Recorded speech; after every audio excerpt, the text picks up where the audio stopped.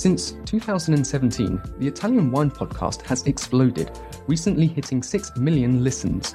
Support us by buying a copy of Italian Wine Unplugged 2.0 or making a small donation. In return, we'll give you the chance to nominate a guest and even win lunch with Stevie Kim and Professor Attilio Scienza. Find out more at italianwinepodcast.com. Chin chin! Warning. Warning. This podcast contains information in Italian language. I repeat, this podcast contains information in Italian. Chin chin.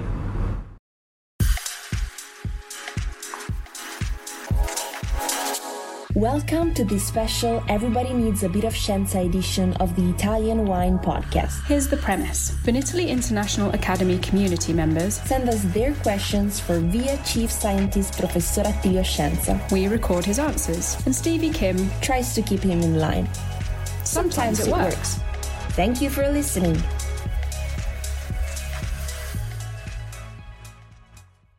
Hello everybody, my name's Stevie Kim. I'm back with Professore Scienza. That means it is time for Everybody Needs a Bit of Scienza. Everybody really does need a bit of Scienza. So this is the bit where we get a question, one ambassador. Today's question comes from Hideyuki Nakata, our neo-pinned Italian wine ambassador from Tokyo, from Japan.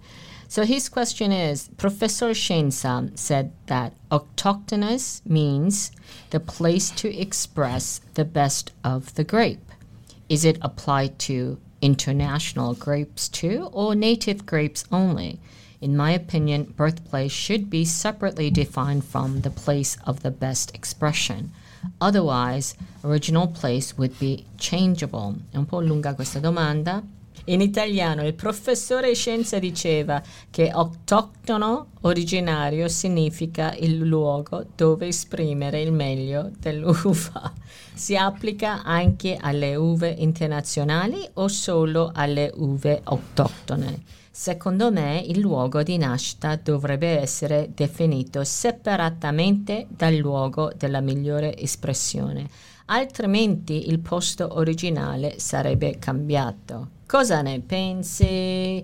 Attilio, vai. È una domanda direi molto intelligente che pone, come si può dire, il problema dell'autoctono su un altro piano. Intanto la parola autoctono ha un significato preciso, che vuol dire originario di quel luogo, e questo è direi non si può, cambiamo parola se vogliamo dare un altro significato alla parola. E noi abbiamo scoperto in questi anni che i vitigni che coltiviamo vengono da luoghi diversi. Io non ho trovato nelle 500 varietà italiane una corrispondenza tra il luogo d'origine e, diciamo così, e la sua storia. Prendiamo il Sangiovese, ma non solo, prendiamo, non so, il Nebbiolo, prendiamo la Garganega, prendiamo il Montepulciano.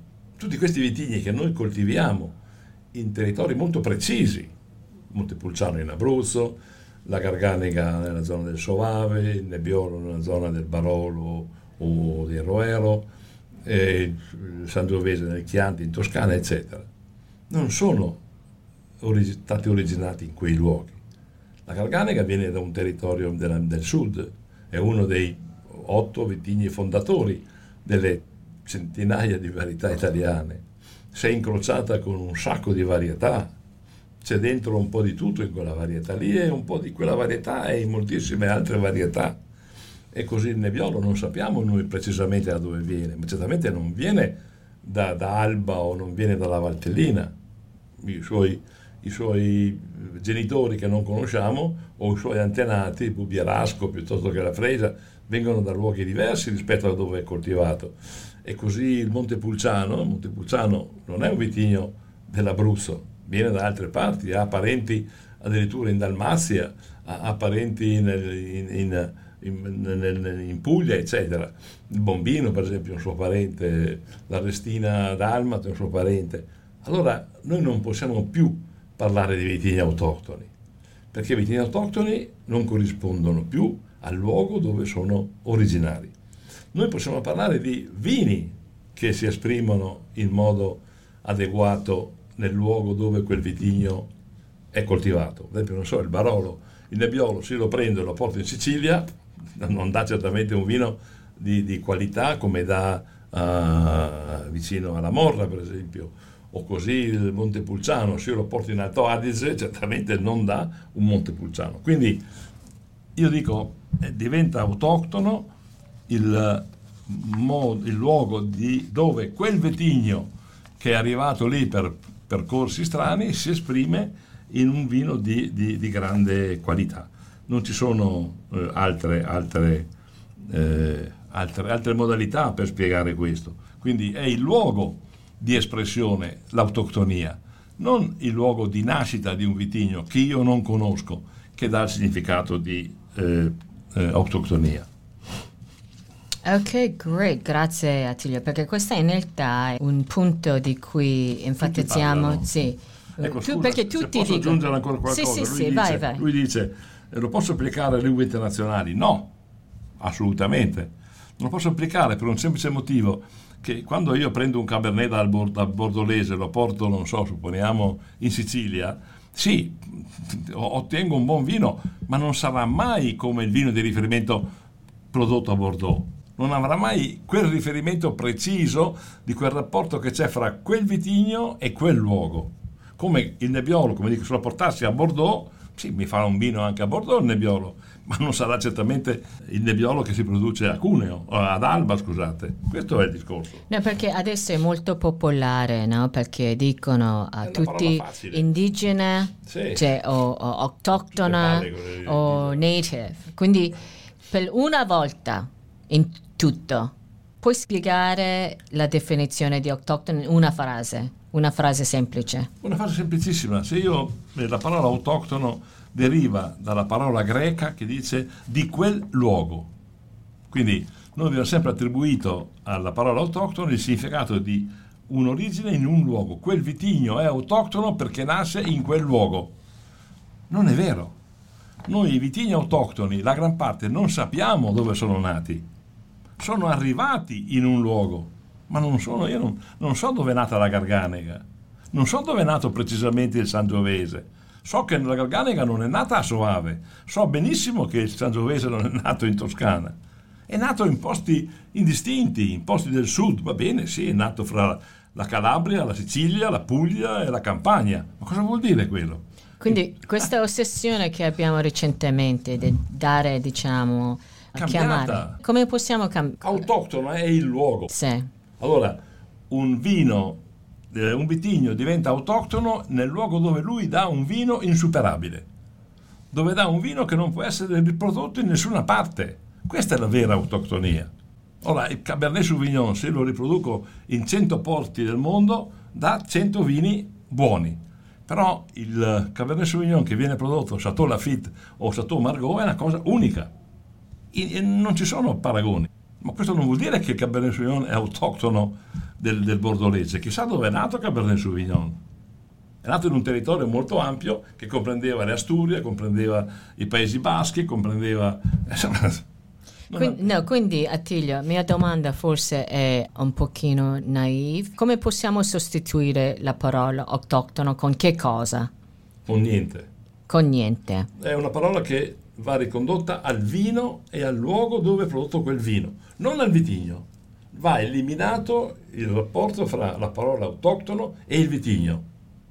Allora, un vino è autoctono in un certo luogo perché lì ottengo un prodotto particolare. Oppure posso legarlo a un vitigno, parola autoctono, solo nel luogo dove lui si esprime. Allora, il Sangiovese non è autoctono di Montalcino, perché è autoctono di un luogo indistinto tra Calabria, Sicilia e Campania, però a Montalcino dà un vino particolare. Allora, la sua autoctonia è nella interazione con l'ambiente. e nella possibilità che lui lì ha di esprimersi perfettamente, non in altre zone, solo lì. Quindi quello è la vera autoctonia, quello è il significato della parola greca di quel luogo. È il vino che è di quel luogo, non il vitigno che è di quel luogo. So, Mr. Nakata, I hope Professor has answered your question in a satisfactory way. We might need some translation for you on that, but thank you very much for your question. It is actually an important one from the curriculum, which we are emphasizing the definition of autochthonous when it's related to grapes. So thank you very much, and that's it for Everybody Needs a Bit of Scienza. Don't forget to follow us on our social media, and of course our sister channel, Mama Jumbo Shrimp, where you get to see the videos, the beautiful places that we go visit. Okay. Ciao ragazzi, alla prossima! Listen to the Italian Wine Podcast wherever you get your podcasts. We're on SoundCloud, Apple Podcasts, Spotify, Himalaya FM, and more. Don't forget to subscribe and rate the show. If you enjoy listening, please consider donating through ItalianWinePodcast.com. Any amount helps cover equipment, production, and publication costs. Until next time, cin cin.